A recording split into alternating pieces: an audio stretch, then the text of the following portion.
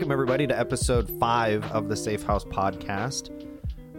As always, I'm your host, Andy. It's great to be here. My dad, Pastor Bob, executive director and founder of Safe House, is with us. Good morning. Good morning. We're going to keep telling some stories today, and Yep. we're going to shift focus from just some stories today, too. We talked about a couple days ago. Also with us in the studio, as always, is Brandon. What's going on, man? How are you? Hey, not too much. How are you doing? I'm good, man. Good. We're getting ready to... I can't believe we're at 5 of these already. It's like we just started last week. I know. It feels like, It's gone really fast. We got some exciting updates, and we had teased them last week, I think, and we got an announcement at the end of the episode today about some new things that are going to be happening we're excited about. So yeah, I'm excited to get them announced. yeah. So what we're going to do today... We're actually going to announce... We're going... Not the whole thing. You don't even know exactly how it's going to go, so you just got to Right. roll with it. Okay. Yeah. But I mean, I know what we're going to You know announce. what we're going to do. You just don't know We've exactly just been how teasing deep it forever. we're going to announce everything. Yeah. I mean, at what point does people, not even care anymore? it's like, they're going to be holding signs out in front of the building just like they are. Give me my freedom right now. Yeah. Oh, that's something. Yeah. We're going to get into some things today. That's funny you mentioned that. Last week we talked about the challenge that we talked about was for you to consider who your champions were and the people that made an impact in your life or that challenged you or that they put you on their shoulder, something that happened that they did or said or some role they played that, pushed you further along. And we got great feedback from that. We're excited about it. And we want you to continue to be challenged by what we talk about. The stories that we tell, we're not just telling so we can talk and fill air. We want these...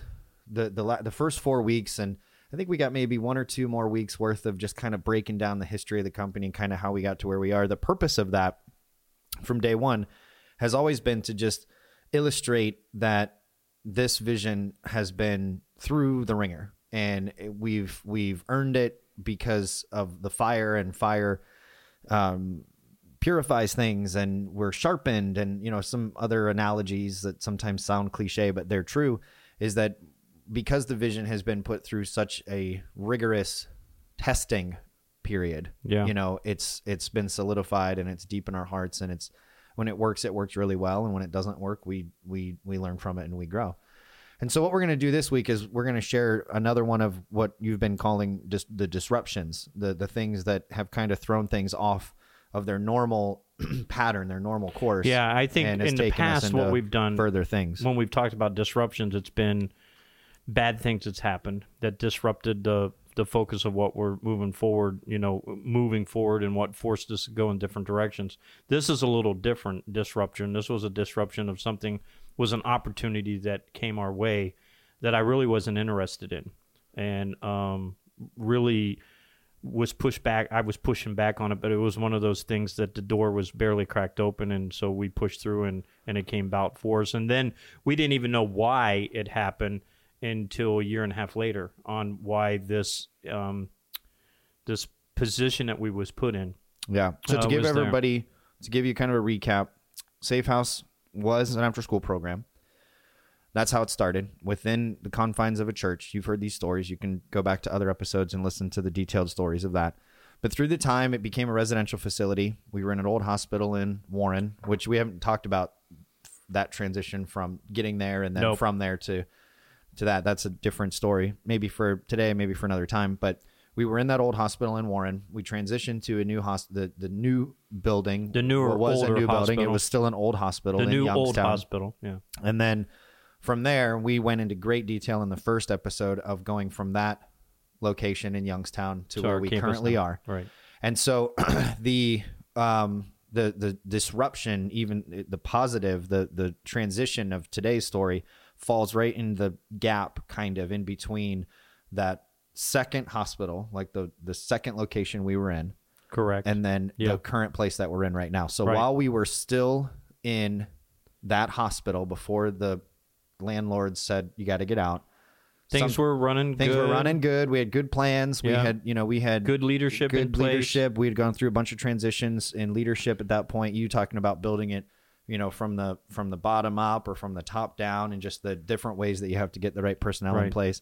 And so today, this story that we're talking about, this transition that happened while we were still in that building and things were rolling, which is why when the opportunity presented itself, it wasn't really something to deeply consider. No. So we're in the studio that we're in right now is in a church building in the Coatesville, Ohio area, which is, if you're not from this area, it's Youngstown. It's basically right kind of on the cusp of the east side of Youngstown, northeast Ohio. And the Camel and Boardman, and there's a couple like kind of metro areas that are all suburbs of Youngstown all around us. And there was a church building that used to be a Presbyterian church, and that was empty forever, right? For a while. Well, they had empty for a while. They had 6 people that were attending it, and then I think the summer that they approached us, they had quit having services in it because it was too hot, and they basically had decided to sell it. So why did they approach you? Why? Well, let's rewind go back to the beginning a little bit. Okay. About probably 3 weeks before that, things at the residential was doing really good. I was kind of we rebuilt the management team from the top down. I think this was the 3rd time that we would have rebuilt it, in fact, we still have that management team still today. And this is after the potential coup takeover that we talked about last week, I believe it was. And then there was another transition which we haven't talked about, which is a different story. Right. We're not really doing these chronologically as much as we're doing them in like how we've learned from them, I guess. And so we are in the middle of we're in the back end of a 3rd shift in management, right? And which was a bad shift. We're in the 2nd building of the residential that we've been in. The after school program at this point had been dissolved. The Safe House after school program at this point had been dissolved, and Refuge was born. Refuge was in existence. And so Safe House is the Sunday morning stuff that we were doing for a while. We're not doing at this point anymore. A little bit on occasion, because we use that one building a little bit for some Sunday morning stuff every now and then. But there wasn't a normal regular church thing happening. And so all of our focus was on on residential as far as Safe House goes. Right. So that's kind of the picture of where we're at. And things were going smoothly. We were, we had the team put together for a period of time, and things were good all around, financially, business-wise, ministry-wise. We were having a lot of success. And I got a little itchy, I guess, to do something. As you and Courtney always say, and Angie, is that I've got to stay busy or I get bored. And that's usually when we build buildings. But I was getting itchy because it was running smoothly. And Angie came up to me, I don't know, it was an evening during the week, and she said, I think you need to get back in the podium. And I'm like, what? And she goes, yeah, I think you need to get back in the podium. I think you need to start preaching again.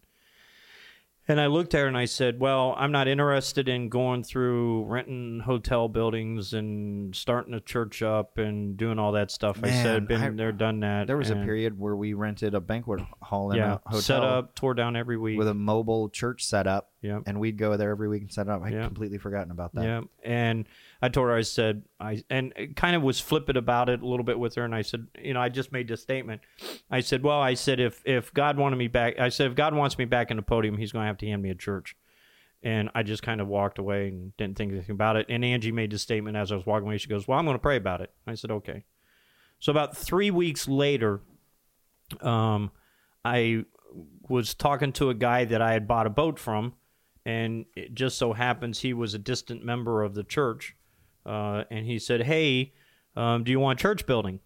And I thought he was joking at first. And I said, yeah, right. And he goes, no, I'm serious. He said, do you want church building? He said, there's a nice building up the road here that used to be my church. And he said, I think you could get it for a good price. And I said, I'm really not interested in it at all. So I went back, mentioned it to Angie, and she was like, I think you ought to look into it. You could start your own service again. And again, it's like, I'm not so sure that's what my calling is right now. I'm not so sure that that's what I'm supposed to do. We just come through these disruptions. Things were kind of settled down. It was like, I really don't want, more on my table. And I said, they'd have to give it to us. I said, I'm not going in debt for it at all. And basically blew it off. And so got a phone call from an individual I never met that had talked to this guy at the boat shop. And he said, would you meet with us? There's 6 of us that are left in the church. Would you meet with us for us to discuss the purchasing of the church building to you. And I said, I'm really not interested in it. And I said, I'm not going to offend you. I said, we don't have a lot of cash on hand. I'm not going to gobble it up on a building that I'm not so sure what I would do with. Right. And so he hung up, was a nice ending to the conversation. And then I think it was a day later, he said, would you meet with the 6 of us? He called me back. And I said, okay, I'll go meet.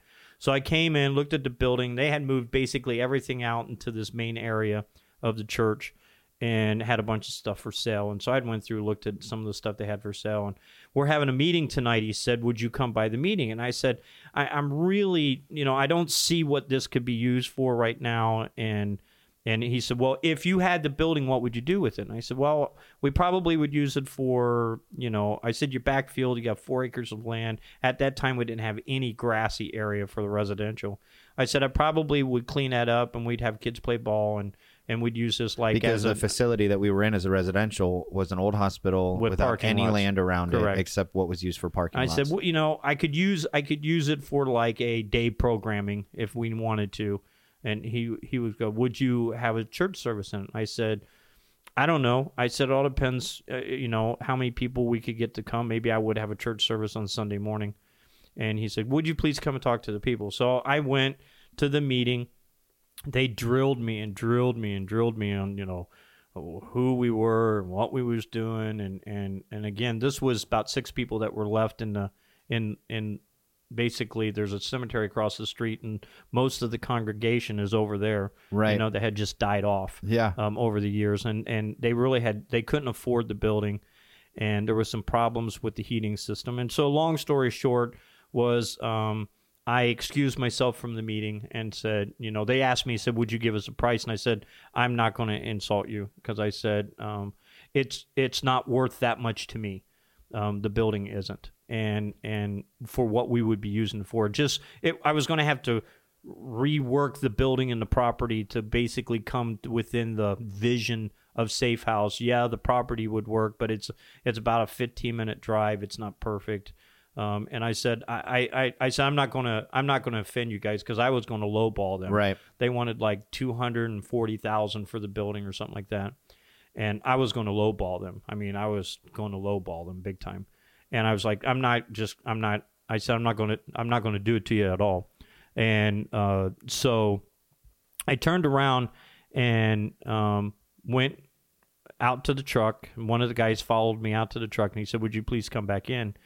And I said, I said, your people, they're too nice. I'm not going to insult them. Right. And he said, listen, he said, all we're going to do with the money is give it to a charity, whatever we sell the building for. He said, we're not keeping the money.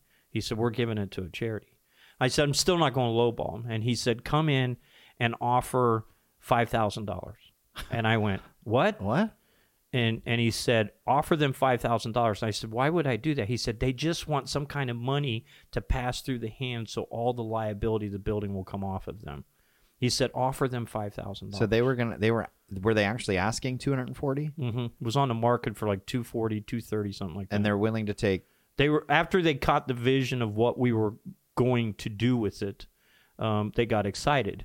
And they had another person that had looked at it that was going to give them some money, more money, but he was going to make it like a storage place. And then there was another place that looked at it and he was going to move in a bunch of car parts or something.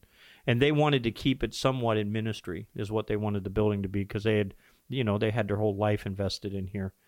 And there were some problems. The parsonage of the old church was attached to the property and it had never been separated. They had been renting that to someone else on a land contract deal. There was a lot of things that was not done correctly. Right. That was going to be a nightmare as far as getting an attorney involved and separate everything out. Yeah, getting it cleaned up from a legal standpoint. And, so I went in and they said, what would you offer us? And I said, I was told to give you $5,000.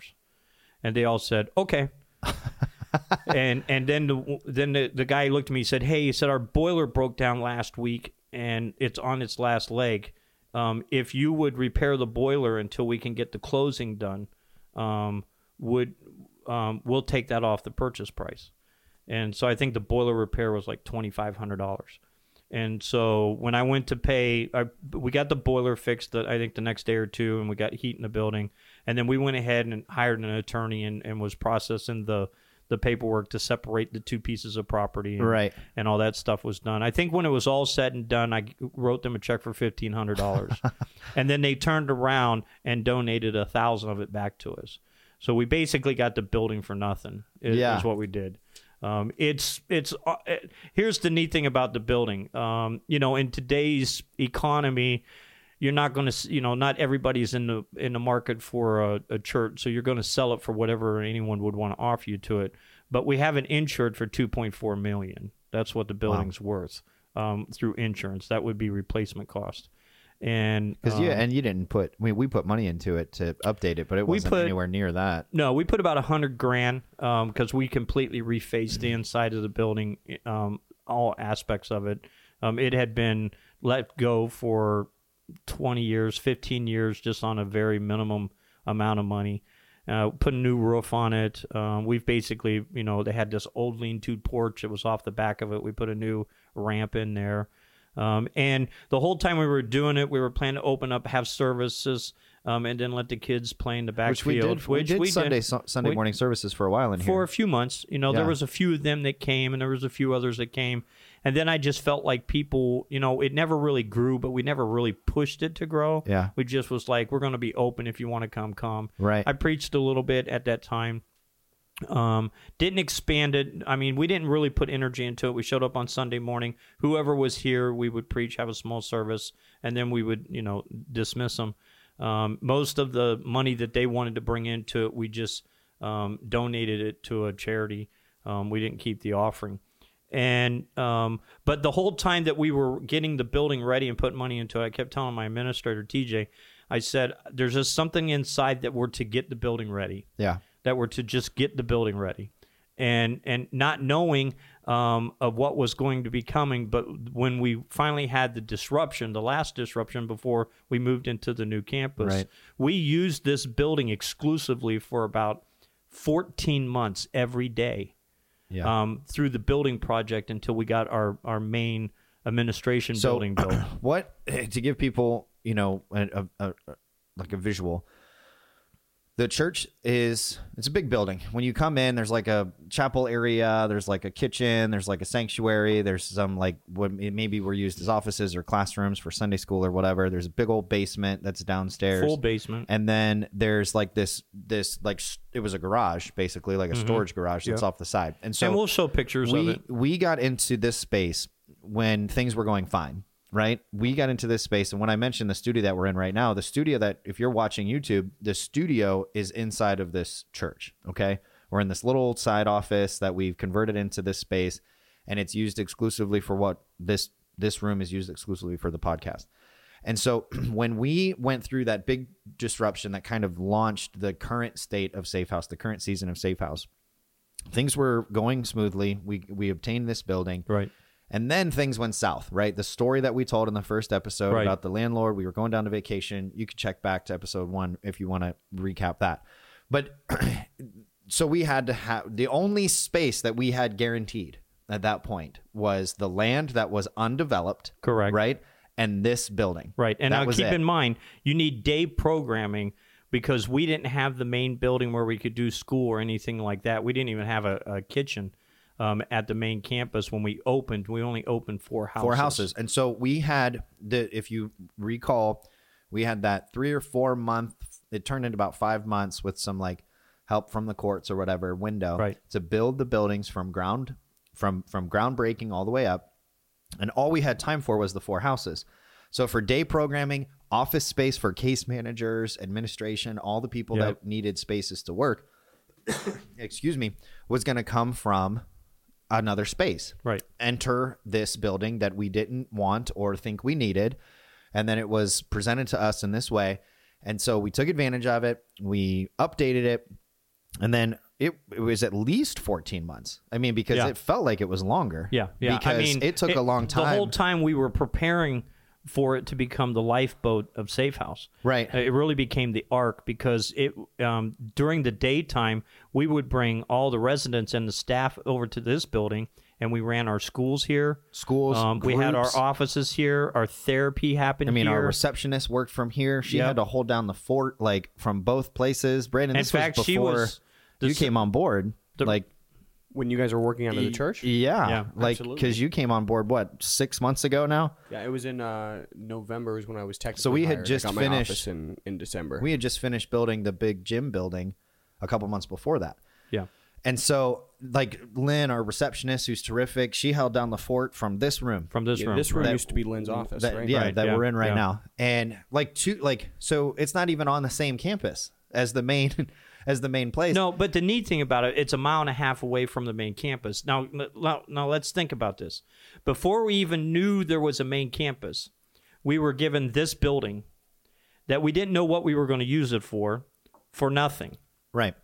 And I was told in my head and in my mind, and what I felt was a mandate by God was to get it ready. And I didn't know what it was to get ready for. It was just we went through the whole building and we basically rebuilt it, remodeled it from the bottom up is what Right. we ended up doing.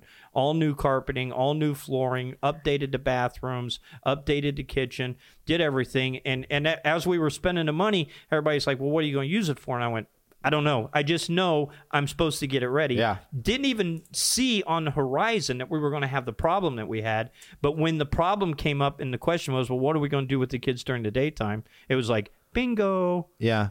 God knew the whole time that we were going to need this building for day programming until we could get our main campus completely 100% done. I mean, we didn't have enough room, so we brought in, I think at one time, didn't we have 3 temporary trailers in the parking lot for offices? Yeah, we had 2 for an extended period of time. But we So started for that with 3. For that first period of time, Right. we had 3.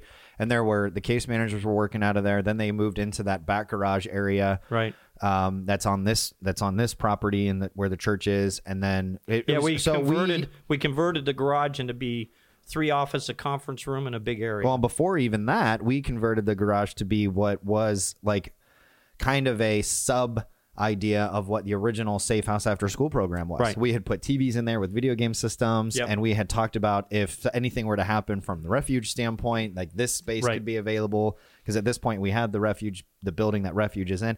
So what's interesting though is that before the adversity even happened, things were lined up in place to help us get through it when the adversity did come. Yeah, not even knowing that he had prepped us for the adversity before we knew the adversity was even going to that's be something on the horizon. I bring that up because that's something we're going to come back to in a little bit, Right. about the point of like the leadership lesson that we learned through this idea is that sometimes like you're getting prepped for adversity before the adversity ever comes.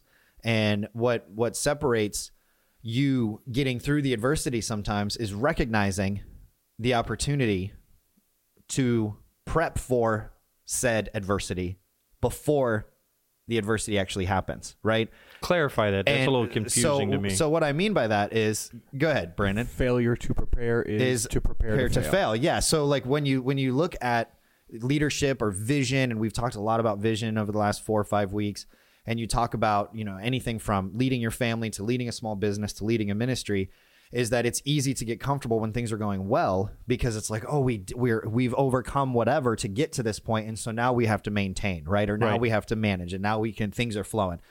But the inevitable truth is that adversity is coming again at some point, right? You're going to face some sort of adversity again. Right. And the trick is during those peak times, right, is to look for the opportunities to prepare for the valley times. Right. Because if you are unprepared for the valley times, that will inevitably come. When you get into them, those peak times are they're memories, right? Years ago, I was asked to go to what was called our international youth camp program for the denomination. I was a teenager. And I remember that during one of the days that we were there, it was in Colorado. And I think this hits perfect with what you're saying. I remember going out on the side of this hill, and I was looking over. You could see Pikes Peak, and it was just gorgeous. And you saw the valley that was in there. And I remember the thought going through my mind that look at Pikes Peak. And so I looked up at Pikes Peak, had a little bit of snow on it, but it's just a big rock. There's nothing that grows on top of it. And then I looked in the valley. It was in the fall. And I could see some farmers that were working some fields and stuff. And this thought went through my mind. Nothing grows on the mountaintop. It only grows in the valley. Right. And I think it's key for what we go through at different times is that we want this mountaintop experience in life. But you don't grow on the mountaintop experiences. At least I haven't. Well, maybe I haven't figured out how to do that yet. But the mountaintop experiences are, you're in this, just incredible things are going well. And it's when you get into the rough time of the valley and the darkness of the valley, and you see all this stuff that's surrounding you, the mountains that are surrounding you. It's really at that point that you figure out who you're going to hold on to and what you're going to hold on to. And so the valley, I believe the valley times prepare you for the mountain time, but I don't think you can live on the mountain and the mountain is not sustainable for growth. No. It's the air's too thin, right? There's no like, it's not possible for things to actually sustain long-term growth and life on a mountaintop. I mean, there's some things that can, but it's not where it happens, right? And even the things that thrive on you could watch Earth documentaries, and the things that live on mountains, the animals climb down to get their sustenance, to give them what they need when they're up on them. Like, it's just the way that the world works. And it's true of vision. It's true of leadership. It's true of families, is that the stuff that gets us to the peak, that gives us the energy and the motivation and the sustainability to get to the peak, is the stuff we experience when we're in the valley. Right. It's the stuff that we absorb or consume or learn about in the valleys. And there's a quote. Let me read you a quote that just kind of brings us around. I don't want to hear your thought. Billy Graham said that comfort and prosperity have never enriched the world as much as adversity has. And when you think of adversity, you always think of it in the negative. You think of it as this bad thing, and it's uncomfortable. There's discomfort, and it's not always good, right? I mean, the adversity that we've experienced, if we could pick it, we would not have picked it. And then there's adversity that comes because of bad decisions that you make, right? That are your fault, for example, that could have been avoided if you would have been wiser or had listened to advice or counsel or whatever. But then there's adversity that happens that you have no control over. Right. And it's in that adversity where you have an opportunity to let it pull you back or hold you back, or grow from it and learn from it and get the things that are going to sustain you as you climb the next peak. And do you think that failure, no matter how large or small it is, will kind of direct us or gets a path to the valley? Gets us if you fail, or if you're failing to make right decisions, will that automatically send you down the road to a valley? I mean, yeah. I mean, it's going to send you into a valley, but it's what you do with that is going to determine whether it serves you or holds you back. So the question I want to ask, which I'm not so sure there's an answer, is does every valley have failures that we need to learn from? I don't know that you're in a valley exclusively because of a failure. I think that failures can lead you to valleys that you can learn from. But I don't think every valley is a result of a failure. Okay. I don't think so. Okay. Because there's ebbs and flows, there's, like, for example, there are before you go on. Yeah, no, go ahead. Reason why I say that is because failure is not bad. Failure's not bad if you learn off of it. Right. The question is not when are we going to fail? The question is when we're going to fail. Right. As human beings, we're going to make bad decisions. One of the things that I'm excited about doing these podcasts is that for the first time in 30 years, I get to tell my side of the story. Yeah. Now, it's from my perspective, and there's still probably people out there going to say, that's not the way it happened, or that's not the way it worked, because it's coming from their perspective. Right. But from my perspective, this is my story. This is how I've been through. But I realized that over the course of my years of doing things, failure's not bad if you learn off of it. If you don't learn off of it, you're going to repeat the failure. Well, and that's my whole point, is that adversity gives us an opportunity, right? And that opportunity is to learn from it or to not. Right. Right? Because the failures will repeat themselves until you learn from it. John Maxwell, we've quoted him before, but he has a quote that he says that experience is not the best teacher. Right? Everybody's like, well, experience is the best teacher, and sometimes you can only learn if you fail. And while that's true, failure itself is not the best teacher. Experience itself is not the best teacher. He adds a word to it. He says that evaluated experience is the best teacher. Right. And what he means by that is when you experience failure or you experience success, what you learn from it is what you choose to apply to your own self to grow is what is the best teacher. Because you can experience a lot and not learn anything. Right. Right? Right. Because you're choosing to not learn from it. And then there's other opportunities where failure in and of itself is neither good nor bad. What you do with it determines whether it's positive or negative. Right? Yeah. And so when we experience failure, we will be faced with this choice. And this choice is, do I learn from this? Do I admit the failure? Do I apply the lessons that it can teach me? And do I move forward? Or do I blame other people? Do I give up? Do I stop? Right? Or do I keep going, banging my head like a fly on a window or a bee on a window that sees the light, right? But can't get out because it doesn't realize that it's banging its head against a glass pane, right? Right. There's a experiment, and I feel like we're going on all kinds of different tangents, but I love this idea. There's an experiment where if you take a gnat and you put it, do you know about this, Brandon, where you put a gnat in a jar, okay? And you put a lid over top that jar, the gnat, I don't know if it's exactly a gnat, it might be a flea or it's some sort of bug. And it will jump, right? And it will hit its head over the top of the thing. Right. Eventually, it'll stop jumping at the point where the lid is, to the point where you can take the lid off and it will never jump out of the jar. Because it doesn't want to feel the pain. Because it has experienced pain. Another interesting social experiment that was done was with monkeys and bananas. Have you heard about this one? Do you know about this? They put a bushel of bananas at the top of a bowl. And we're talking about failure and lessons and learning and experience, okay? And this is just the way that people are. But they use this example with monkeys, and they put a bunch of monkeys, 3, 4, 5 monkeys in a pen or whatever. They put a bushel of bananas at the top of this pole, and every time a monkey would climb, they would spray that monkey with water and it would scurry down the pole and it wouldn't do it. And so they just did this over a time to where the learned behavior was that if they climbed the pole, they were going to get sprayed, right?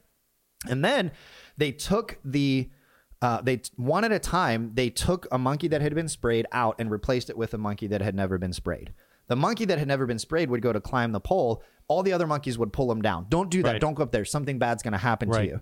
And then they continue to replace monkeys that had been sprayed with monkeys that had not. But the monkeys that had never been sprayed had been conditioned to believe that if you climb that pole, something bad's going to happen. And they did this over the course of time to the point where no monkey would let any other monkey climb that pole to get to those bushels, even though they had replaced all the monkeys that had been sprayed with monkeys that had not been sprayed. So what's that tell us? And so what it tells us is that when you are we are conditioned, we learn, right, from the things that happen to us and happen to other people. Okay. And so they didn't ever try. And anytime they would try, they would get pulled down by others who had been pulled down by others who had experienced something bad. And so the point of that is the same thing of the evaluated experience, right? When we experience something that's negative, we have an opportunity to essentially put a helmet on and keep going, right? Right. Or to let it keep us down. And then it affects the people that we have influence with as leaders, right? As parents, as business owners, as whatever we're doing.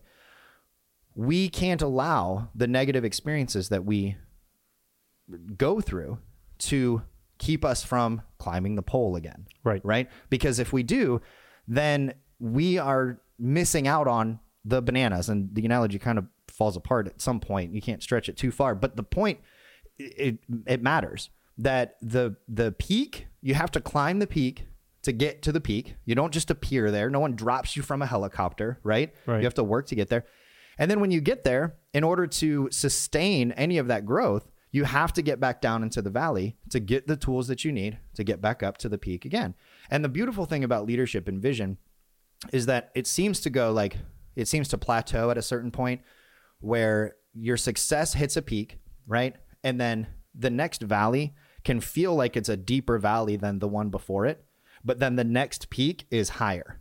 Right. And so you experience a little success and it's like, oh my gosh, I didn't expect this big of a valley to come next. And then the peak comes and you're like, wow, this is better than I ever imagined.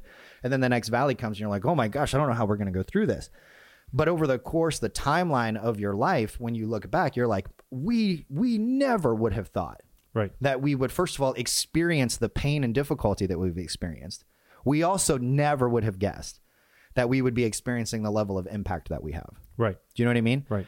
And that's just us, and we're just I think waking up trying to do it right every day. We didn't set out for this. No, I think if you look at the stories in the past that we've told, that monkey effect is there, where people would say you can't do this or you shouldn't do this based off of the fears of their failure, or fears of failure. One of the things that I've learned a long time ago, which comes out of the book that John Maxwell writes, which is Failing Forward. Great book if you want to read it about You can tell failure. Who's influenced our leadership over absolutely. the course of our lives. But he made a statement. He said, if you're going to fall when you fail, you might as well pick something up while you're down there before you get back up. And what I got off of that was the fact that when we fail, it's there for us to learn and to evaluate what we've learned and to put it in to move forward. The failure of the bookstore was not a failure if I've learned off of it of what I didn't know back then on cash flow that I know now on cash flow. Right. And so I'm constantly going back and looking at my notes and saying, what did I learn off of this and how did I learn off of this? Not even knowing that when we purchased the church, God had already set us up that this building would become the answer to our daily problem, our daily programming problem, before I even knew that we were going to have a daily program problem. Right. And so when you're looking at your life and you understand that, and you might say, well, I failed at this and I failed at that. There's so many people in the world that'll quit trying. We talk about price because they don't want to experience failure again, or it's become personal. I'm stupid. I'm an idiot. Most people don't fail. One of the things I learned a long time ago is this statement, practice makes perfect. No, it doesn't. Practice makes permanent, is what it does. And if you practice something wrong, incorrectly, it's still wrong. You're going to just do it incorrectly all the time. It's a fact that you've got to practice correctly so that practice becomes permanent, muscle memory, whatever you want to talk. You can put it in any analogy that you want to put it in. But practice does not make perfect. Practice makes permanent. So if I'm not throwing a strike, I'm going to make an adjustment. Right. And if you don't, and you keep practicing, then you're going to be an expert at throwing non-strikes. Correct. Right. It's what you end up being. And so failure, I mean, look at it in just baseball. We're talking about analogies. A good baseball hitter in the pros hits 300. Yeah. Can you imagine being 30%, having a 30% success rate makes you the best in your field? That would be awesome. But it's true. But it's true because that's how hard it is to hit a baseball. But it just goes to show, like, 7 times out of 10 that he goes you up strike to the out, plate, or he does not get on base. Right. Okay? But yet we look at our life and we say, well, we failed in this. And before you know it, we just cancel everything because we failed. Or someone looks and says, you're a failure. And I remember people in my life early on, not a lot, but there was 2 or 3 people would say, why in the world would you want to hang around with Bobby Denon? He's nothing but a failure. He's not going to make anything out of his life. Why would you want to stay around him? And I remember an individual that said that didn't know I was in the building when they said that. And it rattled me. You've shared this story with the kids at Safe House. It rattled me to the point that was like, you know what? I thought she cared more about me than what she did. And here this is her true opinion. I could have let that statement bury me. Why in the world would you want to hang around with Bobby Denon? He's from the east side of Cambridge. He's never going to amount nothing to anything in his life. And I remember in the midst of trial and tribulations that was a driving force to me, where I would hear that voice of that person say that, why would you want to have anything to do with him? He's never going to become anything. And and I'm, maybe I haven't become what that individual thought I should become, but I feel pretty good about what I've become. You certainly didn't turn out the way they said you would. But go ahead. I mean, to kind of bounce off that, one thing that I kind of keep close is that even though hate doesn't burn clean, it operates as one heck of a fuel. Yeah. Keep you going. Absolutely. Keep you wanting to prove them wrong, or and then the same thing with love. It makes you want to prove them right. Right. Whatever they might say. Well, and that again comes down to how you choose to handle what you're faced with, right? And let me say this: because you could have chosen to believe it. But instead you chose to not believe it, or you eventually just didn't let it get to a point where you had to decide, okay, I'm either going to let this person speak into me or I'm not. But you did that, right? Like their actions and their words didn't determine what path you took, but you could have let it. Do you know what I mean? Absolutely. And that's the thing that we keep coming back to is that choice in adversity is what determines whether the adversity is beneficial or holds you back. Well, you said a key word a while back was that evaluated experience. If I look at that statement of what you said with hate, and I see hate, if I'm not careful, I will begin to hate myself because of what other people think I am. And I'll let that be my first failure will be, well, they were right. Yeah, you question whether or not they're accurate. Right. And so I've got to turn that aggravation, or I don't know if I like the word hate or not, but I have to turn that to a place of where it needs to be, of where it's going to drive me to learn, to evaluate, to move forward on the picture of where I want to be. Right. And at that point, success for me was having a job, preparing for the family, making sure we had food on the table and a house over, a roof over our head. And at that particular time, after those words came back, the first driving force that I had was be a good father, be a good husband, be a good provider. Right. And that was the driving force that was there, because at times it would be like, and not saying, I mean, I say this to the kids all the time. The number one failure in the room right now is Bob Denon. I've made more mistakes than anyone. I have failed more than anybody has ever failed. We could spend the next 10 years talking about my screw-ups. But what I've decided to do was not to list them as if they were bad things against me, but I've listed them and say, okay, missed it here, won't miss it here. We're going to make this next step because of what I've learned off of here. And yeah, there's collateral damage when you fail. There's always collateral damage when you fail. And part of the price that you pay on vision and moving things forward is always off of that collateral damage. But there's always people that come across your path that won't want you to move forward because of their past fears of their failures that they had. I think that there's a great story in the Bible that talks about someone that really went through adversity. And we want to transition and tell the story of this person in the Bible. But I want to pivot to it by talking about, like, we're in the middle right now, globally, of huge adversity. Yeah. Right? I mean, huge adversity. I mean, something that we have never faced as a society, and most of us probably won't be alive when and if we ever face it again. Correct. It's a once in a century. It's wild adversity. And of course, we're talking about this global pandemic and the COVID-19 and the virus, and say what you will, and people have varying opinions about, like, the legitimacy of it and whether numbers are accurate and constitutionality from a domestic issue about how they're handling it, and state by state issues, and everybody's got their opinions. But the truth of the matter is that we are smack dab in the middle, not at the beginning, not at the end. We're right in the thick of the biggest adversity we have ever experienced as a national and global human race, as a society. And of the industrial moment. I mean, of course, there's wars and there's, Holocaust. I mean, there's been terrible things that have happened globally over the course of human life. But this right now is a huge adversity. That's the point that I want to make. Yeah. And we have a choice. We have an opportunity here as leaders, as pastors, as parents, as friends. We have a choice to either let this, like, hold us back, right?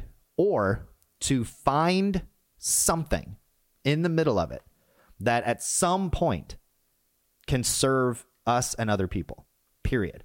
Now, that's not to say, because I have friends that their jobs have been deeply affected by this, and they're angry and they're sad and they're upset. That's fine. I'm angry and sad and upset with them. I'm not saying buck up, like, let's, have a positive attitude. No, I'm not saying that. What I'm saying is that adversity equals opportunity, and that's it, right?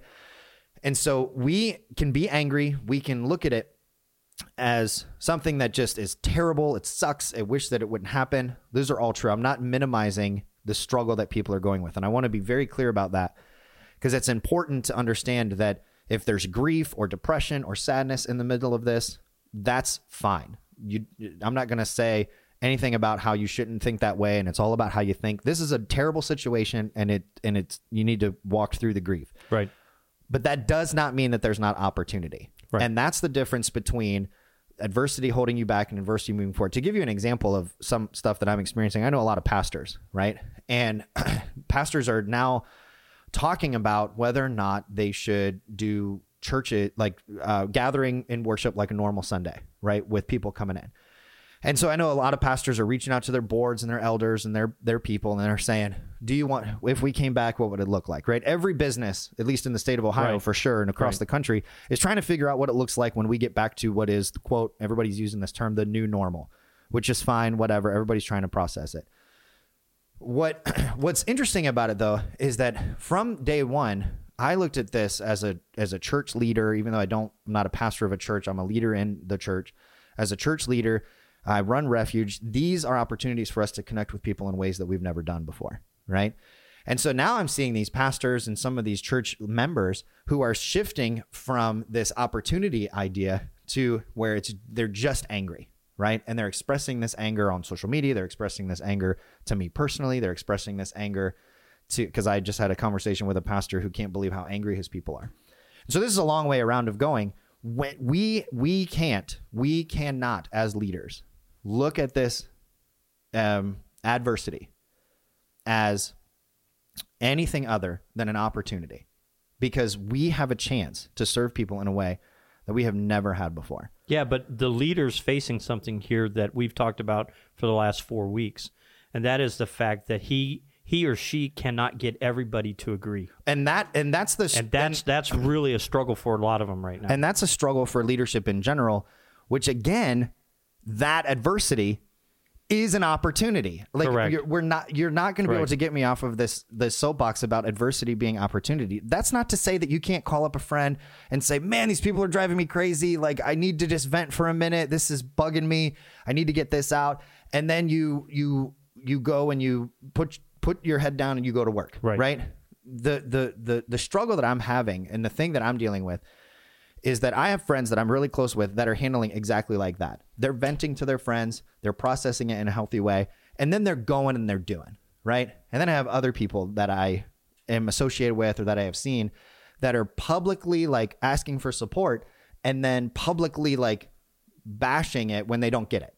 And it's like, that's not like turning opportunity into... That's not turning adversity into opportunity. Like that's asking the sheep their opinion, and then when they tell you their opinion, you cut their throats. Exactly. Yeah. Yes. And then I saw something. This drives me crazy. And again, I warned everybody that I was close with that this podcast is going to hear my voice a lot more, because like this is the kind of stuff that bothers me about adversity and opportunity and how people process things sometimes. Is that I was on Facebook the other day, which was a mistake, probably, and I saw this meme, this picture of.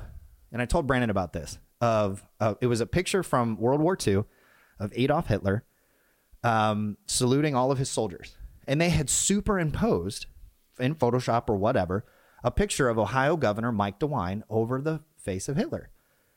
And what they were implying was that he was a dictator who was infringing on the constitutional human rights of Ohio citizens. I'm not a constitutional expert. Maybe what he's doing is unconstitutional, but it is nowhere near what Adolf Hitler did. Right. And the fact that they're looking at this adversity and they're going, we need somebody to blame, right? Right. We're going to compare a man who has publicly done nothing but try to protect the citizens in the state in which he was an elected official, okay? And you could argue whether or not that's his motivation or not. But he's certainly not responsible Right. for the death of an entire religious belief, heritage, culture group of people. Right. And when we as leaders and influencers, if we slip into this blame thing, right? Right. When we're faced with adversity, we miss out on all kinds of potential opportunities for the peak to happen. Right. Right? We Right. get stuck in the valley. We gorge ourselves on the stuff that's in the valley, and we don't ever get to the next plateau, right? We don't ever get to the next peak. And so what I want to do is I want to take all of this for the next couple minutes. We got about 10 minutes or so before we try to wrap up, and we can go long, whatever. But the story in the Bible that really resonates with me when it comes to adversity and overcoming is the story of Joseph. And Yep. it's in the latter part of the book of Genesis. Joseph was a boy born in a huge family. His father had 12 other sons. He was one of 12 or 13 brothers, and he was the favorite of the family. Right? He was one of the youngest, and his dad liked him better than everybody else, which is probably not great, but it wasn't a secret. It's just the way that it was. And so because of that, Joseph's brothers didn't like him. Okay, and you've heard the story probably. I'm not going to go into great detail. But it's interesting that there's one thing that was said in the text over and over and over again that we need to be reminded of in this current adversity that we're in right now, whether it's an adversity related to this pandemic or not, right? Whether you have family issues, business issues, leadership issues, personal vision issues, or whether those things are a result of the adversity that we're facing as a society. This phrase is true for us now, just as it was true for Joseph in his adversity. Joseph was thrown into a well by his brothers because they had said, let's kill him, right? Let's just kill him. And then one brother was like, no, let's not kill him. I mean, that's probably not a good idea. Let's toss him into this well and then forget about him. Now, in his mind, that brother was going to go back and get him, right? And so they threw him into a well, and then they saw a caravan of slave traders coming down the desert, and they said, oh, we got an idea. Let's not kill him. Let's not leave him here. Let's make some money off of him and then tell dad that he was eaten by an animal. So they took this jacket that his dad had given him. Everybody knows the coat of many colors. They dipped it in blood of a dead animal, and then they took it back to the father and said, oh my gosh, Joseph was attacked. He was killed. We're so sorry he's dead. All the while they had sold him off into slavery. So Joseph was he was taken to Egypt. He was put into slavery in the house of one of Pharaoh's assistants.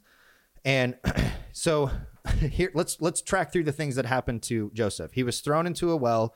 He was then sold into slavery, right? Right. When he was sold into slavery, and this is where we see the phrase in the Bible the first time, okay? And the phrase is this: the Lord was with Joseph. And in some translations, they add the word but at the beginning of that. But the Lord was with Joseph. And I love in the English language, the word but actually means all of this stuff has happened. However, this is also true, right? But the comma and then the but is a huge English shift from one type of action to another. There's right? 3 words you don't want used together.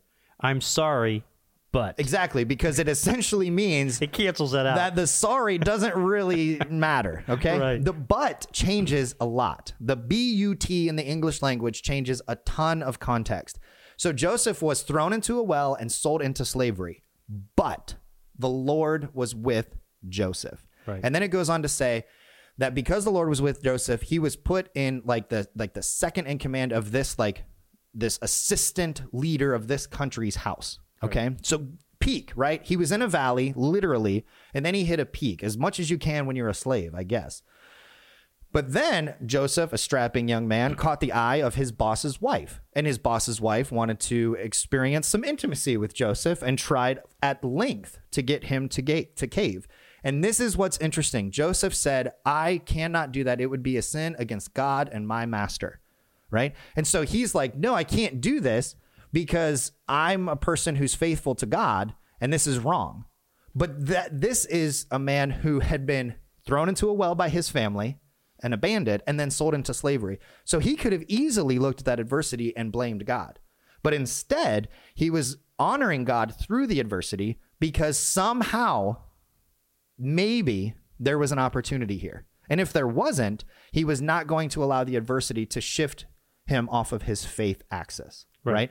And so thrown in a well, sold into slavery. She couldn't get him to bed her. So when he ran away, she grabbed his cloak. Okay, you can read the text. It's very entertaining. You're like, oh my gosh.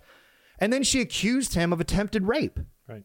And of course, who's going to believe the slave boy when he says, no, I didn't do that, right? So Joseph was accused of rape. There was no trial. There was no way to prove whether or not he was guilty or innocent. He's a slave boy. She's the wife of his boss. Of course he's guilty, but he wasn't. He didn't. So then he was thrown into jail. So he's thrown in a well, sold into slavery, falsely accused and convicted of rape, and then thrown into prison. And then the text says it again, but the Lord was with Joseph. Right. Incredible text, right? So all of these negative things are happening to him. In prison, he was so well behaved and so wise and so like put together in the midst of this adversity that the prison guard put him in charge of all the other prisoners. Just stop for a second. Can we just put ourselves in a situation where if we are thrown into a cave or a pit, okay, and then we're sold as product, then we're falsely accused and betrayed by our justice system, okay? Even if we have one, they didn't have one. It was just the way that it was. And then we're thrown into jail. I don't know many people who are going to be like, you know what? I got an opportunity to influence all these other prisoners. There's not a ton of people who are going to do that. Do you know what I'm saying? So, but the Lord was with Joseph and he became like the leader of all the other prisoners. It's like, wow, you're the most influential prisoner in this prison. And so I don't want to make the story super long. Again, please read it. It's super interesting. But what happened when he became the leader in the jail? Well, that's what I was going to say. There was other people that Joseph from the beginning of the story had this incredible ability to interpret dreams. Okay. Right. And so when he was a boy, and this was one of the things that fueled his brother's hatred towards him, is that he had dreams of like sun, moon, and stars kind of bowing down to like celestial beings bowing down to a larger celestial being, and then sheaves of wheat and grain bowing down. And what he interpreted that to mean is that one day his family would bow to him as like they would be subordinates to his leadership, basically. Right. That's what got him in trouble. And that's what got him in trouble. And maybe he was arrogant when he shared it. Like we always give Joseph the benefit of the doubt, but maybe he was a little cocky. But the truth is that he had an ability that was given to him by God to interpret dreams. And these two dreams that he had indicated that he was going to be in leadership over his family. And they didn't like that. I don't want to rush this part. Okay. He shared the vision. And it made his family turn against him. Correct. Keep that in mind. Right. He shared the vision, and when he shared the vision, his brothers turned. People turned on him. Right. Even his father reprimanded him. Right. If you read the text, his father, how dare you say, kind of was like, no, like, what do you right. mean? He was still the favorite, but his dad was like, whoa, bro, what are you saying? And so he shared the vision, which anytime you share vision, there's risk, and you're always going to get, and this is what I mean when I say that leadership, anything that is worth doing requires adversity. Right? You just can't do. I got another quote from Lou Holtz, who's a sports guy, right? Like, but this quote is so true. Show me someone who has done something worthwhile, and I'll show you someone who has overcome adversity. You can't do anything worth anything without experiencing some adversity. Right. It has to happen. Right. Right. You can talk about coal being refined into diamonds because of intense pressure, or gold being purified because of intense heat. Like, you can't do something beautiful and meaningful without experiencing something potentially terrible. Like, right. It's just adversity or success and even art, like creation requires adversity. It's just the way that it is. In the ministry world, I've heard a lot of pastors say train wrecks. And one of the things that I always want to find out from a leader is, one of the first things I ask him is, what's been your train wrecks? And they look at me, sometimes they look at me weird and like, what are you talking about? And then others were like, I'll tell you, you got some time? I'll tell you about my train wreck. I got I got a list of them. Right. So we've got Joseph, who shared this vision. It kind of turned his family against him, at least his brothers. Well, slavery, accused, put in jail. But the Lord was with Joseph. Then this ability to interpret dreams came back around again. Right. Right. And two men in the prison. One was the cupbearer for the king, which is for Pharaoh, which is an incredibly important job. Right. He was basically he was one of the most trusted advisors, because he was the one who like made sure that nobody was trying to poison Pharaoh with his food, right? So he would test it, okay? And then a baker, right? Like just someone who worked in the kitchen, okay? And so they both had dreams. One was bad, the other was positive. Joseph interpreted it. The baker was going to get executed. Right. Sorry. You're done. I hate to be the bearer of bad news, but they're going to put your head on a stick, okay? And that came true. Like, bummer. And so the other guy is probably like, man, oh, my dream's not like that, right? And it turned out that the cupbearer's dream was that he was going to be reinstated to his position. He would be back to all of his splendor and glory. And Joseph asked him this thing: when you're in the presence of the king, when you're in the presence of Pharaoh, don't forget me, right? Right. So what do you think happened? If we're following the trend of Joseph's life, of course he was forgotten about, right? Because it's years later and Pharaoh has dreams. And they're keeping him up at night. He's having these dreams. He can't figure out what they mean. And then all of a sudden the cupbearer goes, oh my gosh, I remember when I was in prison, which was a bummer of a time. Sorry about that, by the way. I had a dream and this young man interpreted it for me and it came true. He also interpreted another dream and it came true in a lesser successful way. So he's thrown in a well, sold into slavery, accused and convicted falsely of rape, thrown into prison, and then forgotten about. Right? Right. And so then he is faced with an opportunity when Pharaoh comes and says, he summons him, Joseph, bring the young man here. We need Joseph. So Joseph gets all done up, right? He's going to be in the presence of greatness. Okay. And he lays out what the dream is. And then I love that the text says this specifically. Joseph could have taken all of the credit for this and said, yes, I'll interpret the dream. Here's what I want in return, right? He could have done all of that. Instead, he looks at Pharaoh and he says, I can't do it. But, and then he says, but, right? It's so fascinating. But God will tell you what your dreams mean. And so here is Pharaoh, who in this time period was considered to be a god or an extension of the gods of the universe. And this slave boy who's been in prison and forgotten has the audacity to go, no, you're not smart enough. And neither am I, but my God is. And if I'm Pharaoh, I'm thinking the God who allowed you to be sold into slavery and forgotten about. But like, that's not what they were thinking. But you're reading the story going, there's opportunity here. And Joseph saw the opportunity, right? To honor God in the midst of adversity. He didn't know where this adversity was leading. And we talked about that when this building became available. We didn't know what we were going to face. There was just an opportunity, right? And we had a choice to make. And thankfully, in hindsight, we made the right one, but who knows how it would have turned out. But the point is that sometimes the opportunity to overcome the adversity is presented before the adversity hits. Okay. And so Joseph looks at Pharaoh and goes, I can't do it, but God will. He interprets the dream. And the dreams were essentially that there's going to be 7 really good years of crops and production and farming and all this other stuff. And then there's going to be a 7-year drought and famine. Okay. And so then Pharaoh's like, oh my gosh, like we got to figure this out. And Joseph essentially becomes the one who lays out the plan. He was put in charge to keep and put in a stockpile materials from the 7 good years, so that way they could thrive and survive during the 7 bad years. Right. Listen, I know that we're running out of time, and I don't want you to rush the end of this. Which we don't have to. We got some time. We're just going to keep going. Next week you need to let's kind of cap this for right now, because I think we could spend another 20 to 30 minutes on the whole process of what we want to talk about when it comes to this. One of the things I was writing down as you were going through the story is the highs and the lows. Right. Okay. He had a high when his family loved him. He had a low when they didn't like him after he told the dream and the vision.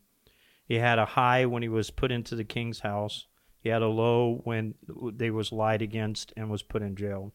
He had a high that came across him when he was put in leadership in jail. Which that's 20 minutes by itself. That leadership will rise no matter where you're at. Yeah. If you are truly letting leadership rise. Right. You know, and then that was the high. So he was able to tell the dream of the cupbearer and the baker. And then the low was he was forgotten. Right. And then the high was that he was remembered, and the other high was that he was put in charge to prepare for a bad time. Right. One of the things that I want to share with the people that are listening today is understand something. This took years. This doesn't happen in a matter of about 20 minutes when you read the story. I'll give you an example. From the time that he was sold into slavery until he was moved into the king's house, just the travel time from the time they took him out of the well and he went into the city was a 30-day trip. Just that time frame alone was 30 days. And it was in the desert, and he was dragged along like any other slave person would be. Right. Sometimes we go through some real hard trials, and they seem like they last forever, and we're looking for an instant change that comes. And I remember these processes that we've been through. They didn't, we tell the story and it's over with in about 20 minutes. But some of these stories have went on for months. Well, and timetable at all. And the adversity that's there and the opportunity and the adversity, you keep saying that over and over again, is that you've got to get to the position of where in the midst when it doesn't look like you're going to come out of the valley, that maybe that's where you're going to have to live for a while. You've got to look for the opportunity in the midst of that valley. You've got to look at the process that's part of where you're at and what you're going through at that time. If not, you'll just quit and wait for the valley to come. It's through the process of the valley that the mountaintop experience comes, that the high comes. But it's the process of what you learn through that and the failures that you make in that period of time. I wonder how many times Joseph fell when he was being dragged behind the cart or the ox, when he was heading to the city, when it was a 30-day trip that he was on. I wonder how much water did he get because he was a slave. I wonder how much food he got because he was a slave. I'm sure that he wasn't treated right. He was treated as the lowest of the low. They probably kept him healthy enough to try to sell him off as what they were trying to do. But we look at these stories and we say, okay, wow, that's a neat story, high, low, high, low, high, low, and we can preach off of it. But the end result is what happened during the 30 days. And this is where I think about it all the time. What happened to the 30 days from the time that his family that had loved him rejected him? And what was the thought that he went through in the middle of the afternoon when it's 100 degrees in the desert? He has nothing to drink. He's not even sure he's going to make it till night without, dying of thirst. What was going through his mind at that time? And you can do it in all the lows. What was going through his mind when he knew that he was being lied about and he was put in jail? And all the years that he was in jail, the night after night of the darkness of the jail and the coldness of the jail. And we have to understand, it's nice for us to sit in our high moment, mountaintop moments at time and say, oh yeah, I remember the valley. But so many times we don't remember the valley. We don't remember the restless nights that we've had. And I'm sure there's some people out there that's going through what we're going through that are afraid, that are worried, that don't know what tomorrow's going to bring. And they're in the midst of that night, or they're in the midst of that walking through the desert right now, not knowing what my next drink's going to be or not knowing what I'm going to eat the next time. But the end result that what I want us to remember off of today is the fact that the Lord is with you also. Right. God's with us in the midst of this. And when fear comes, and fear is not of God. Fear has never been of God. God is not fear. God does not bring condemnation. God brings hope. God brings peace. And in the midst of all this turmoil that the world is in, and where's our next meal coming from, or where's my next paycheck coming from, or I'm not so sure how this is going to turn out, or am I going to lose family members because of this disease that's out there, and am I making the right decisions, and I'm afraid. You have to keep in mind, you can't let fear of failure or fear direct you in what you need to do when it talks about taking the opportunity to do something in the midst of adversity. Right. And so as we go through the story of Joseph, there's so many times to just pause and let our minds kind of go through a process of saying, wow, what would, if I was him and I was sold from the family and I'm walking in the desert for 30 days, I don't see the king's mansion in my future. I don't see a resolve to this that's going to turn out good for me. Well, and there's no real time frame that it says in the Bible, but many people believe that research this and study this, that it was decades from the beginning of the story to the end. Yeah. I mean, he was a teenager and he was a grown man when we right. at the point we ended the story today, when he was faced with this chance to become a leader in this idea of collecting during the 7 good years and being ready for the 7 bad years. Because the story doesn't end at the end of the 7 bad years. So there's a 14-year span that Joseph was in charge. That's after a decade plus of him being high and low, these extreme peaks and valleys. And so, but that phrasing is true, like you said, and we're going to shift gears to wrap up. But that phrase is true. But the Lord was with Joseph. That's true of us in leadership, vision, with our families, with our friends, with our businesses in the middle of this global pandemic that we're facing. God hasn't abandoned us. He's not surprised by this. He's not walking around in heaven, he's not wringing trying to his figure out what hands, to do. scared about how to serve us and how to challenge us to serve others. And the whole point of the episode today, or what we've been talking about, is that when you are faced with adversity, I implore you, I'm like borderline begging you, please look for the opportunity, because you have no idea what kind of potential is on the other side of your choice in the midst of adversity. And we have experienced that over and over and over again. What I've learned is that opportunity has really nothing to do with anything except for other people in these situations. And so when you look for opportunity, the first thing that I look for is, how can I have an impact on someone today? How can I bring my life into their life and have some kind of an impact, whether it's a word. I've got several people that have put prayer requests out on Facebook because of a car accident for their daughter, or a hospital visit that didn't go good, or a loved one that has died, and the pain that they're experiencing right now. That little bit of "I'm praying for you" or "How are you doing?" I watched it, and I don't want to continue, but I'm going to say this in the end. Is that a lady was getting prayers for her husband that was in the hospital with some heart condition. And the only thing that I felt like I needed to do was, how are you? Right. Everybody say, well, we're praying for him. We're praying that God will heal him. We're praying for him. And in the midst of 100, 150 people were making comment, the one that hit me was, how are you doing? And she instant messaged me and said, no one's asked me that.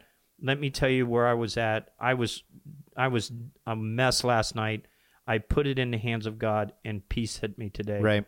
And prayer's working. The guy's doing really good. She's doing good. They're being, successful. But in the midst of opportunity, always, and you might say, well, I don't have money to give, or I can't go out and do this right now. It's not about that. It's about, how can I impact someone in the midst of this chaos that's going on that maybe will bring a little bit of hope to a dark time in their life. Right. And I want to emphasize too, if you're struggling with all this, that's fine, right? Sure. If you're struggling in the middle of this difficult time, we're not saying don't struggle. We're not saying that that's you. I've heard people say that if you're not getting in shape during this pandemic, then you're not doing it right. If you're not gaining 15 pounds. If you don't clean, if your house isn't cleaner than it's ever been during this, then you're not doing it right. And it's like, no, I don't want to clean my house. I want to sit and eat, Cheez-Its and watch Netflix, right? Like, I don't want to do anything sometimes, and that's legitimate. And so, you know what I do is I go get Cheez-Its and I put my sweatpants on and I watch Netflix. I watch New Girl like on a loop,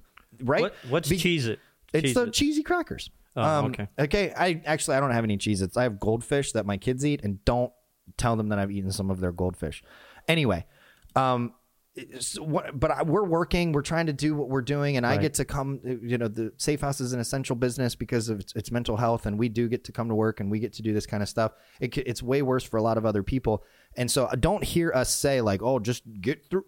What we are saying though is that if we choose to, there are opportunities in the middle of any adversity. Right. The majority of the time, sometimes the only thing good that comes out of adversity is opportunity, is the choice to do something with it. Right. And so we're just saying, and at least I'm saying, if you're struggling with this, fine, great. Even just when you put your head on your pillow at night, I challenge you to ask yourself, what kind of opportunity do I have tomorrow? In the midst of this. In the middle of this. I don't have to be happy. I don't have to have it figured out. I don't have to, even get up and shave the next day. You don't have to shower in the morning. Whatever, like however you're doing this, like we're with you, right? Like that's what I want people in my circle to know is like, if you want to be angry, come be angry with me. Talk to me about it. I'm not going to tell you to, be positive. What I am going to say to people, and I've said this to people every day, we do need to look for opportunity because we do have some. And so I want you to be encouraged in the middle of all this, whether you're a parent, because if you're a parent, you're a leader because you're leading your family. If you're a business owner, you're a leader. If you have vision for your own personal life, you're a leader. You might only be leading you and a couple other people that are with you, but you're a leader. Leaders find opportunity in adversity and be challenged by that, be encouraged by that, because this is like something that we'll never, God willing, we'll never face again. So let's look at it and say, if it's true that the Lord was with Joseph, is it possible that the Lord is with me? And if he is, what could this be leading to? Right. So with that, we're going to shift gears and we're going to start to wrap up. This studio, this is the big announcement for the day. We've got kind of some other things coming down the pipeline, some opportunities for media and different sorts of like short film stuff that we're going to talk about.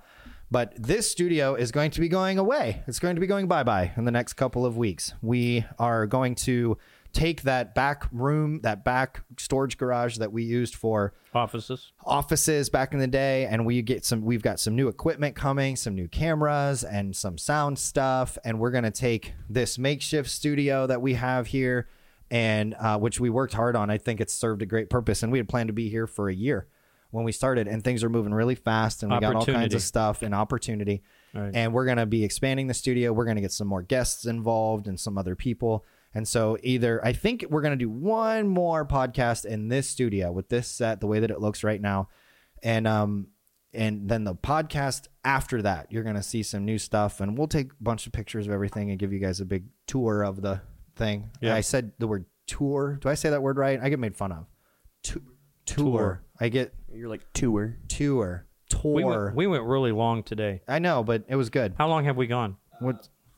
We're like about an hour 16 right now. Yeah. Okay. So with that, we're going to wrap up episode 5. Thank you so much. We want you to, we're getting to a point where we're getting consistent feedback from the same people listening. Good. And that's great.